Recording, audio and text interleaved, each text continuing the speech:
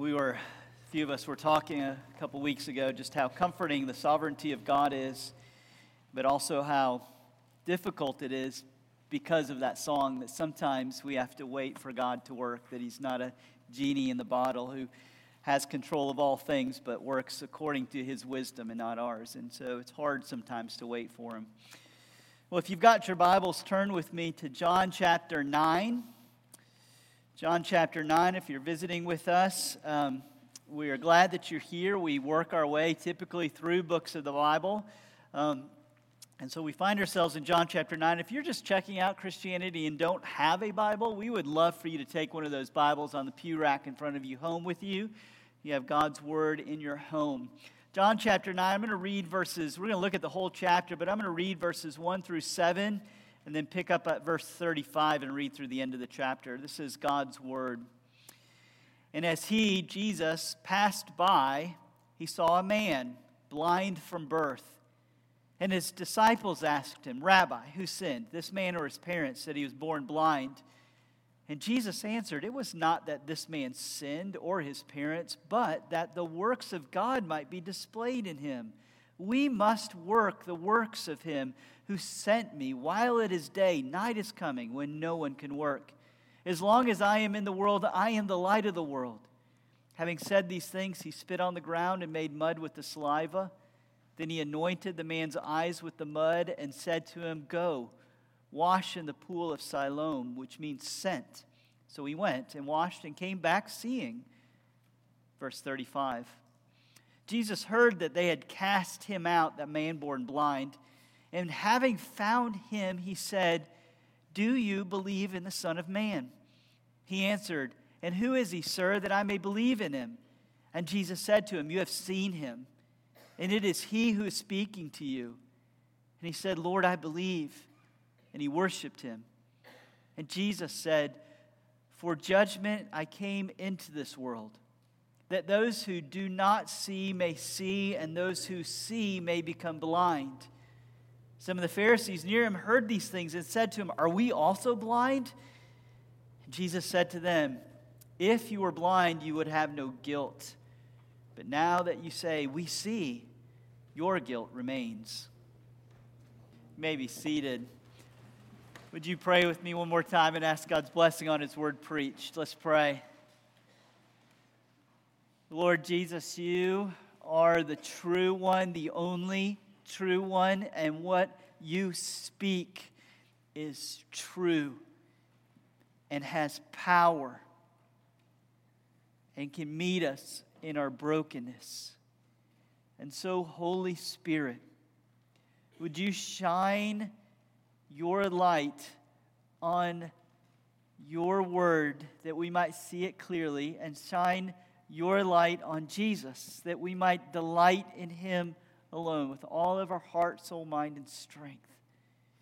But in order to do that, we need you to shine your light also on our sin, that we might see it and turn from it to the one who is true. For we pray these things in his name. Amen. You know, I've asked myself a question this week in response to this text, and I want to ask you, what lies are you believing? It's sort of a humbling question because the nature of lies is that you just don't see them and you don't know. You're blind to them. You know, like no one sets out to believe a lie. It's the nature of deception. What lies are you believing? And how are they affecting you?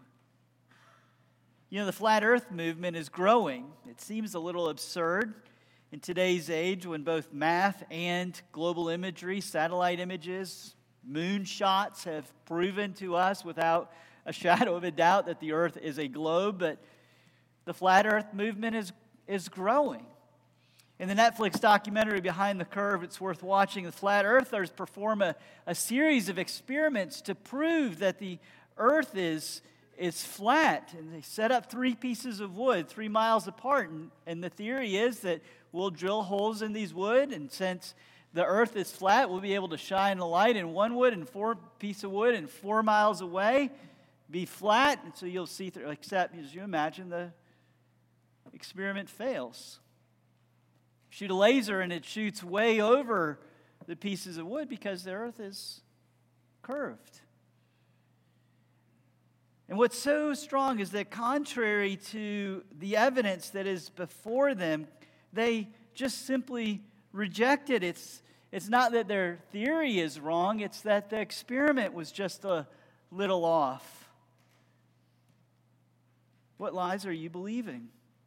Thomas Kuhn, the scientist and philosopher, pointed out how this works in his book, The Structure of Scientific Revolutions. Don't pick it up and try to read it. It's way over everyone's head, including our PhD philosophers.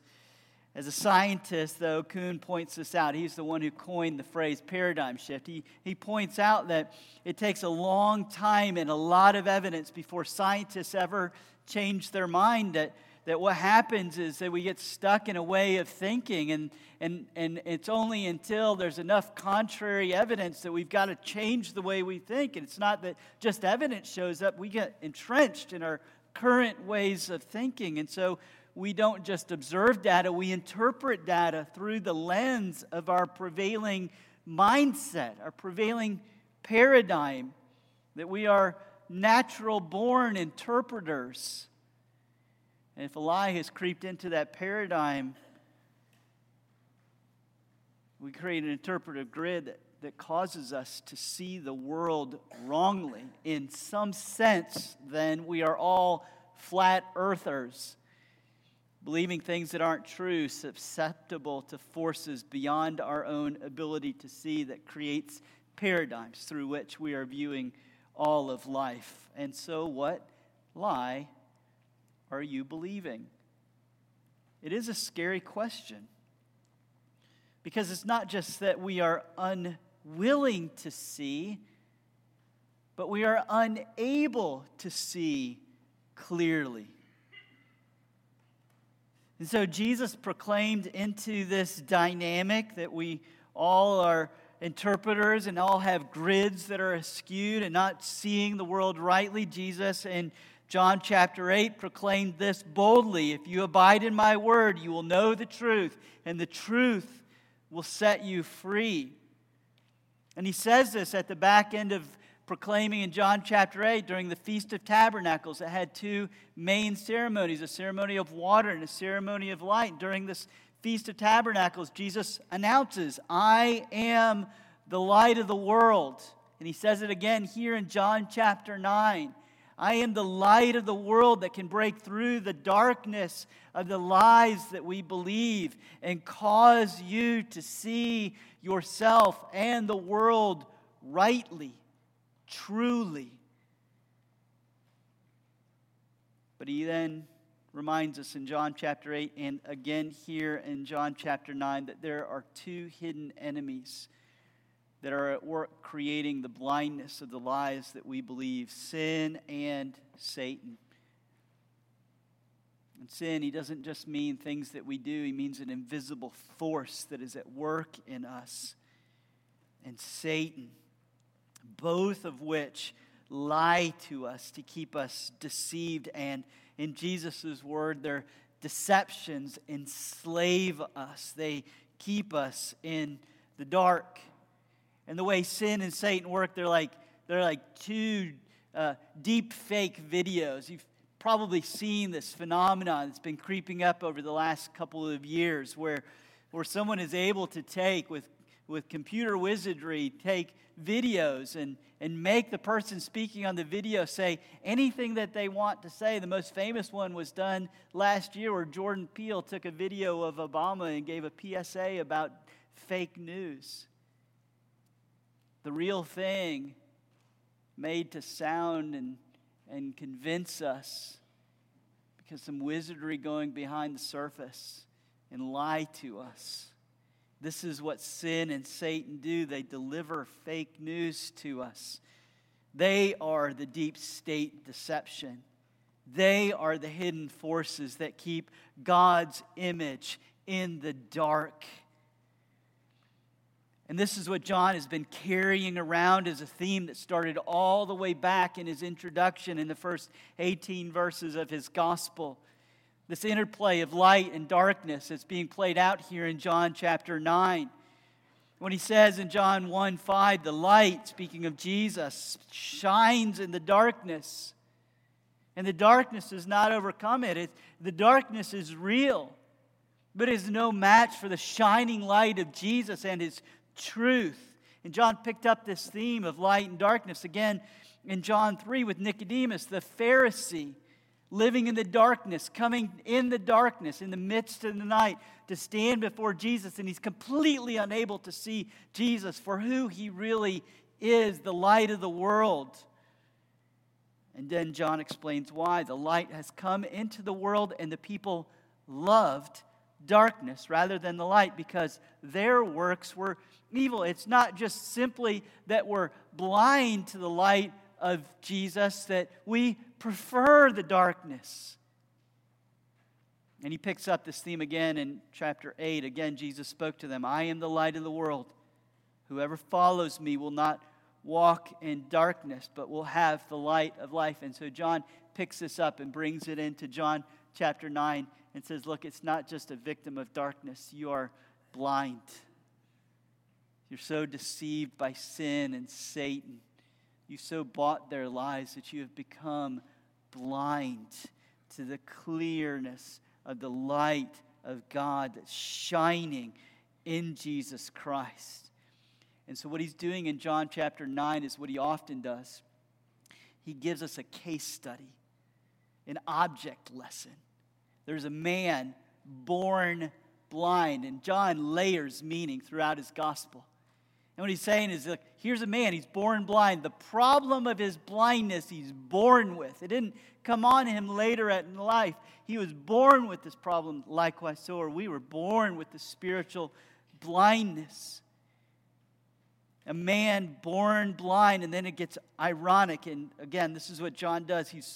He is often sarcastic, almost always playing with irony, playing with words, and playing with ideas. And so what you have at the beginning of John chapter 9 is a man born blind who at the end sees, and the religious leaders who claim to see, and at the end proclaim their blindness. And just as the man born blind needed to be healed by Jesus so that he could see, the ability to see God's truth is a work of spiritual healing because we are all born spiritually blind. You see, so much of the things that we believe really is just us trying to make sense of a broken world. Most of our worldviews, most of the things that we believe, lies or truth, is just us trying to make sense of the brokenness of the world and the darkness of our lives. Every story that's told follows that pattern. Children, every movie that you have ever watched, every cartoon that you've ever watched follows this pattern. Something's wrong. A hero shows up to make the world right again. Different variations of that story, but every cartoon that you watch, whether it's 30 minutes or 2 hours, follows that. Something's broken. Someone needs to fix it. This is what a perfect world looks like. Every story that we believe, every lie that we're told, every truth that we hold is just us trying to make sense of the brokenness of the world. And here's one of the lies that we're introduced to in John chapter 9, because they see this man born blind and they ask him, whose fault? This man or his parents? They're trying to make sense of the brokenness that they see in front of them. But the lie that they've believed is that's the only options that are out there. That this is somehow this closed universe and it works like a machine. Like you put sin in and then you get brokenness out. And Jesus is like, that's just not the way the universe worked. It's not all materialistic. It's not self-contained. It's not like a machine where you put good in, then you get bad out. Computer programmers have a word for this: garbage in, garbage out. You put bad code in, you'll get bad code out. And that's the way we tend to, and even amongst Christians, this is the way we tend to think about the world. It's just some machine that's just running along. And if we get our doctrine right, or if we get our morality right, if we get our living right, then we'll get good on the outside. And so they're confronted with this man born blind. And Jesus passed by and he saw him. He's got a congenital defect. He's born blind. That's a problem. That is a broken world. And the disciples are trying to make sense of it. Now, notice the first thing, and you can skip over this. The first thing is that he notices him.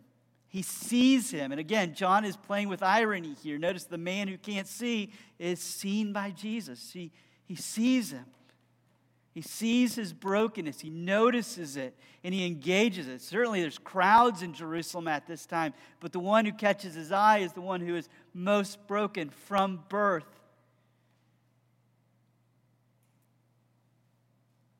And the disciples are, that sort of machine mentality is, garbage in, garbage out. It works like karma. Like if you live your life right, this is the way Eastern religions view the world. If you live your life right, then you'll get rewarded. Karma will pay you back. And if you live wrong, then you'll be incarnated as a University of Tennessee fan. Garbage in, garbage out. It is a graceless view of the world. And Jesus confronts that. The problem is he interjects an answer. This is not a graceless world where a graceless God and his goodness is not present. Verse 3, it was not that this man sinned or his parents. Your whole framework is wrong, but that the works of God might be displayed in him. Now, this can be understood one of two ways. Either God made this man blind so that he could display his works, or, and I think this is more likely, Jesus is saying, look, we've come across this blind man who is fixing to receive sight, so that the works of God might be displayed in him. He's not answering their question, in other words. Who sinned? Wrong question. This is what's going to happen. I am God in the flesh, the light of the world, and I'm breaking into this darkness, and I'm going to make it right again. That's what's going on. You've asked the wrong question. What you should be asking is, what is God going to do about this? And Jesus' answer, I'm going to display the works of God in him. Lessing Newbigin, the great missionary to India, he makes this point. He says, the attempt to make sense of a world which is under the power of sin and death by probing into the causes is doomed to frustration. The only thing that can make sense of a dark world is the coming of light.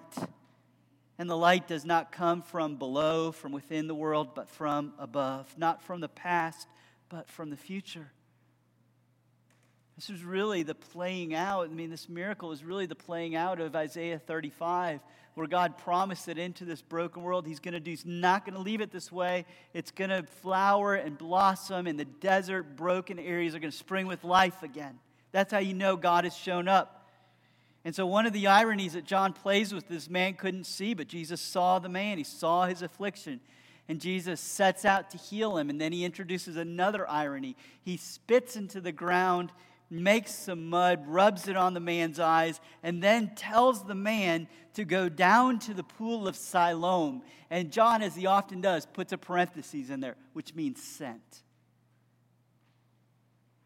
And that the one sent, this is the deep irony, the one sent by the Father into the darkness of the world sends this man to wash in the pool called Sent so that he could be healed from his blindness. We must work the works of God who sent me while it is day. It's another glimpse, by the way. It's just this whole parable. Oftentimes the miracles of Jesus are a glimpse into the cross, where God sent his Son. John 3:16. He so loved the world that he sent his Son, so that Jesus' eyes that were open to the glory of God would be shut in death by sin as he bore our sin on the cross, so that then he could be raised from the dead to give sight to those who have been born spiritually blind, so we could have all of the lies of sin and Satan demolished by the power of his word. And that's what he does. That's what his word, it breaks, his light breaks into the deeper darkness of our hearts, so that by the power of the resurrected, crucified, and raised Jesus, who has all power and authority, he can undo the blindness. That's why this man born blind is an object lesson. It's more is going on than just the healing of the man. And sort of like this is the paradigm for the way God breaks into the darkness of our hearts. And that darkness manifests itself, and this is humbling, in the religious leaders who say they see but don't see, because this is another story of opposition increasing to Jesus. The light shines into the darkness. Jesus is the truth. And when the light shines into the darkness, it brings healing. And that creates conflict, a kingdom conflict, a conflict between darkness and light. Because the Pharisees, the neighbors of this man born blind, are like amazed, and so they take him to the Pharisees. And the Pharisees, instead of saying, look, God has shown up and he's done a work, say, who is this man? What can we do to him? They've already sent out officers to arrest him. They're looking for every loophole in the law to crucify Jesus. They've already attempted to stone him. The darkness, Jesus says, doesn't like the light. It's not just that we're blind, but we hate the light of God shining in the darkness because we prefer the darkness, born with that disposition. And the Pharisees, he put mud, he spit on the ground and put mud on his eyes. That is equivalent of kneading, because he had to knead the mud together. Kneading is prohibited on the Sabbath, which it wasn't, by the way. And so he must have broken the Sabbath. There's a man born blind, and all they can see is he must have kneaded some mud on the Sabbath. Therefore, he's guilty. And so the man asks them the question. They're interrogating him. They're trying to find any way to get after the light of the world because they prefer the darkness. And so the man asks him the question, why are you asking me all this? You want to follow him too? Well, this is too much for the darkness to bear. And so they cast him out. They excommunicate him from the synagogue. He's cast out of the church. But Jesus, this is when we pick up in verse 35. Jesus heard that they had cast him out, and having found him, he said, do you believe in the Son of Man? It's a very similar question that he had asked, that the blind man had asked the Pharisees that had caused him to cast him out. Do you want to follow him? They get angry, and the darkness casts out the light. The light finds the man who was once born blind. Do you believe in the Son of Man? Who is he, sir, that I may believe in him? Now remember, this man had never seen Jesus because Jesus sent him away. He didn't receive sight until he's away from Jesus, and he finds him. Again, this is a theme, that this finding of the darkness and the finding of the lost ones, this is going to carry us into the next chapter in John chapter 10. But Jesus finds him. He goes searching for him, and he finds him. Do you believe? He answered, who is he, sir? Who is the Son of Man, that I may believe in him? Jesus said, again, irony, you've seen him. It's he who's speaking to you. Lord, I believe. And he worshiped him. He sees Jesus clearly now. Not just with his eyes, but with the eyes of his heart. And he entrusts himself to Jesus' care. He believes in him, and he worshiped him. And then Jesus it's like this parenthetical mark. They only tell you what's going on, Jesus said. For judgment I came into this world, that those who do not see may see, and those who may see may become blind. You see what he's doing? His word is coming down. This is where the real John's been building up to this point. This is what darkness and light happens. I've come into this world so that I may clearly display the works of God, the truth of God, and as a result, it is a judgment of God. For those who believe have been given eyes to see, and those who don't are still blind in their darkness, and they hate me. Because the Pharisees then hear him, and they said to him, are we also blind? And Jesus said, if you were blind, you would have no guilt. But now that you say we see, your guilt remains. Let me give us 5 principles to take away from this. 5 things to just sort of walk out the door with. Some of them are truths. Most of them are just sort of things to build your paradigms on. 5 principles to take away. God reveals first.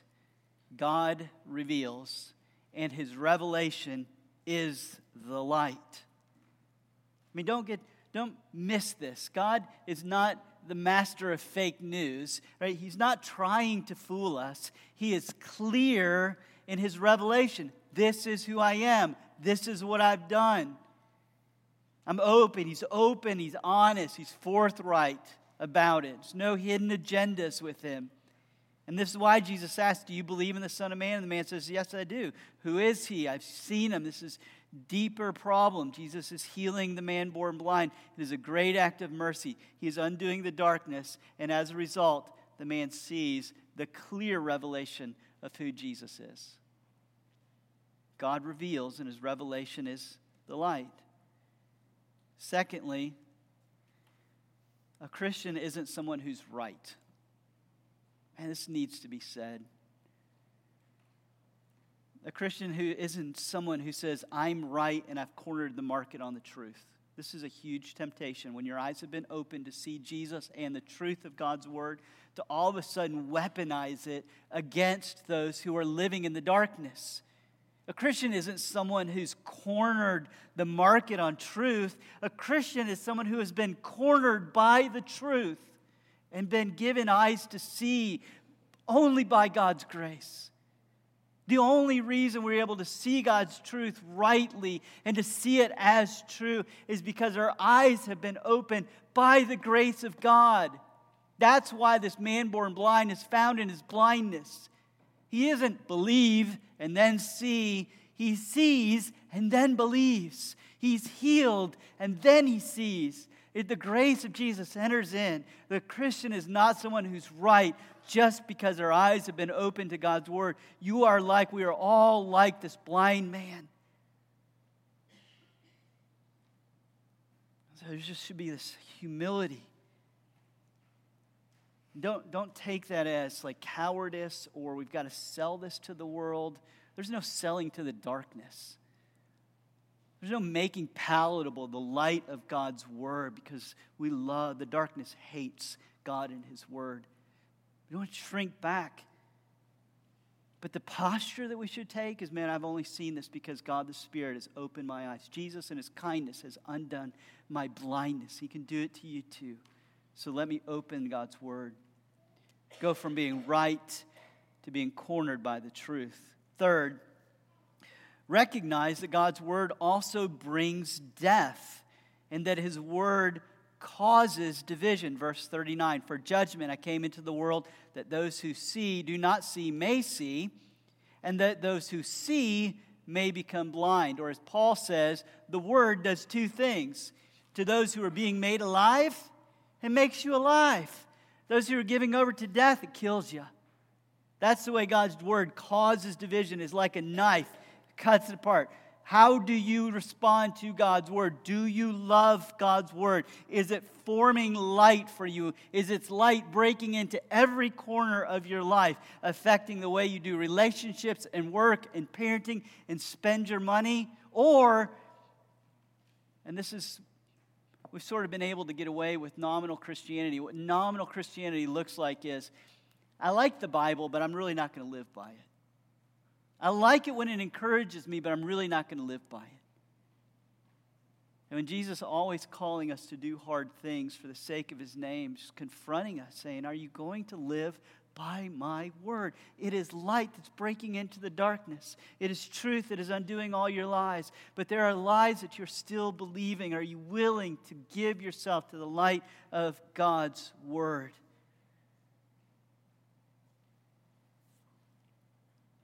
Fourth,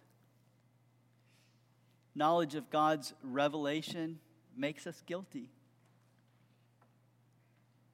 If you were blind, he says to the Pharisees, you would have no guilt.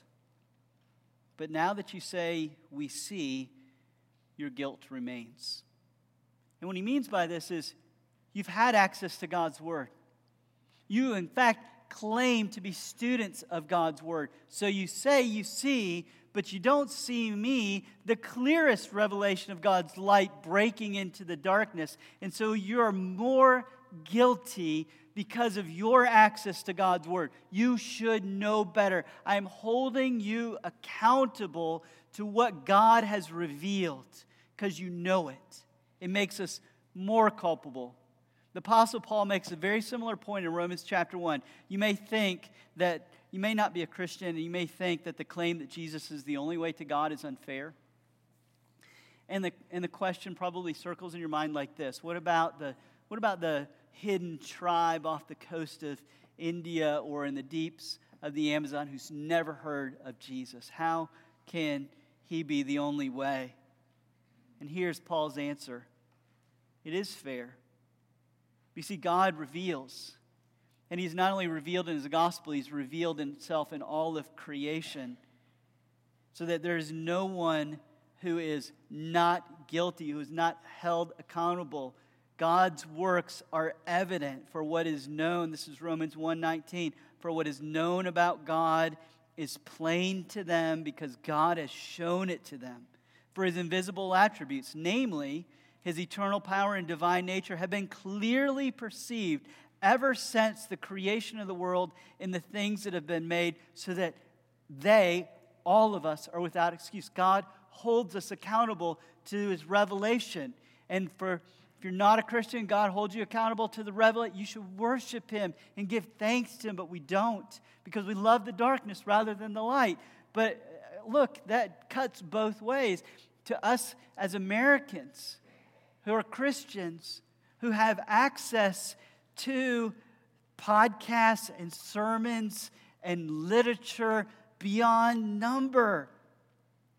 We have such an amazing access to God's Word. Until the Reformation, the average Christian didn't even have a personal Bible in their home. I have to choose in the morning which of my Bibles I'm going to read. I have so many of them. Which of the podcasts am I going to listen to today? We consume and we consume and we consume. And at the same time, throughout our churches, our zeal for God seems to be waning. Our fire for His holiness, our desire for holiness in our own lives seems to be waning. How is that? God's answer is you have riches of light. It makes you more culpable. We need to repent. Repent soon. To hold us accountable to the riches. He's fifthly, lastly,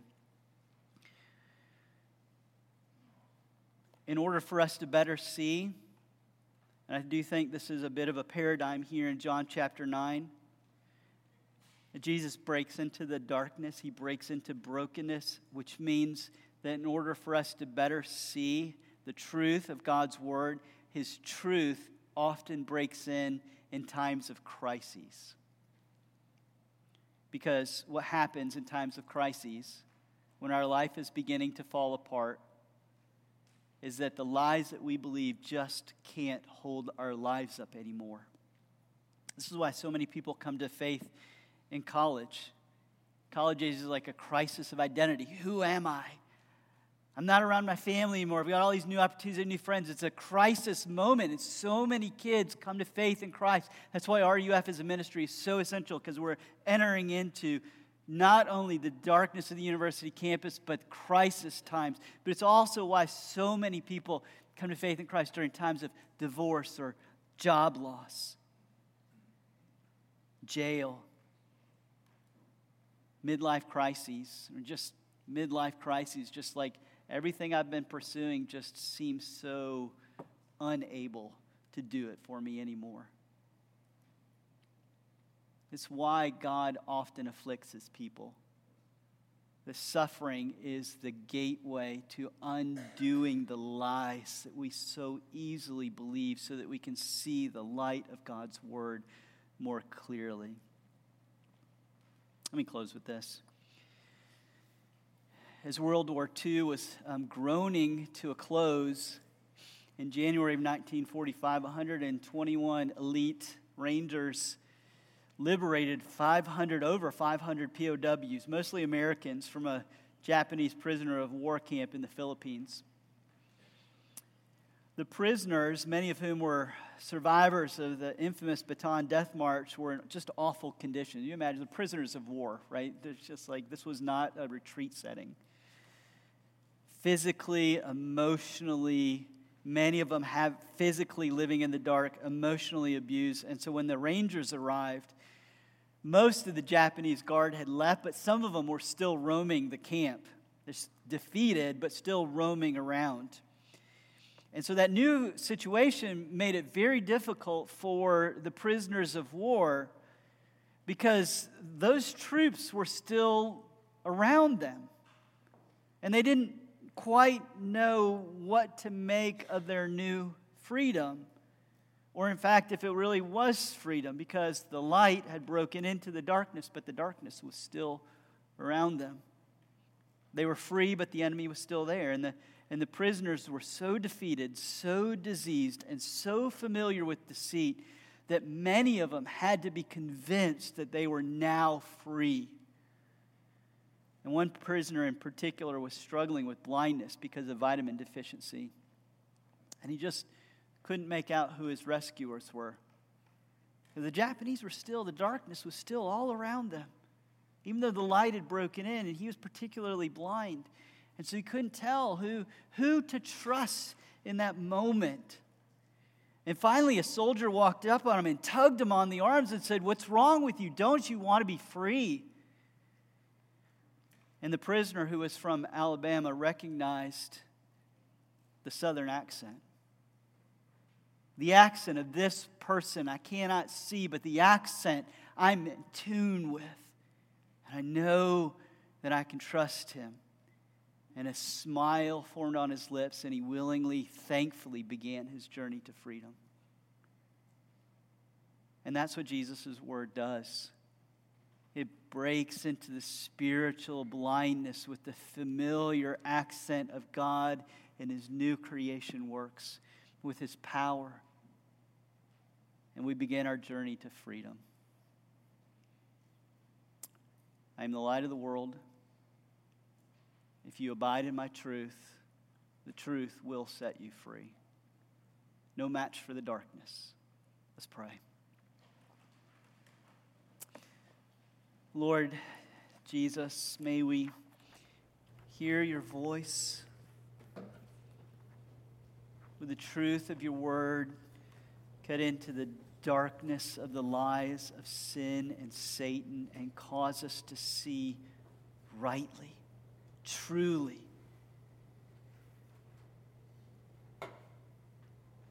We want to walk in your ways. We want to feel and hear of your grace. We want to enjoy our freedom. And so cut us that we could see and hear and believe more deeply. Maybe some for the very first time today have heard your voice clearly calling out to them. And Lord, this would be our prayer. Don't even break into our city. That many would come to see you with all of your glory, to see you rightly, break through the darkness that has held so many captive for so long. Bring your Spirit with winds of revival and renewal. For we ask this, our Savior, in your name and by your truth. Amen.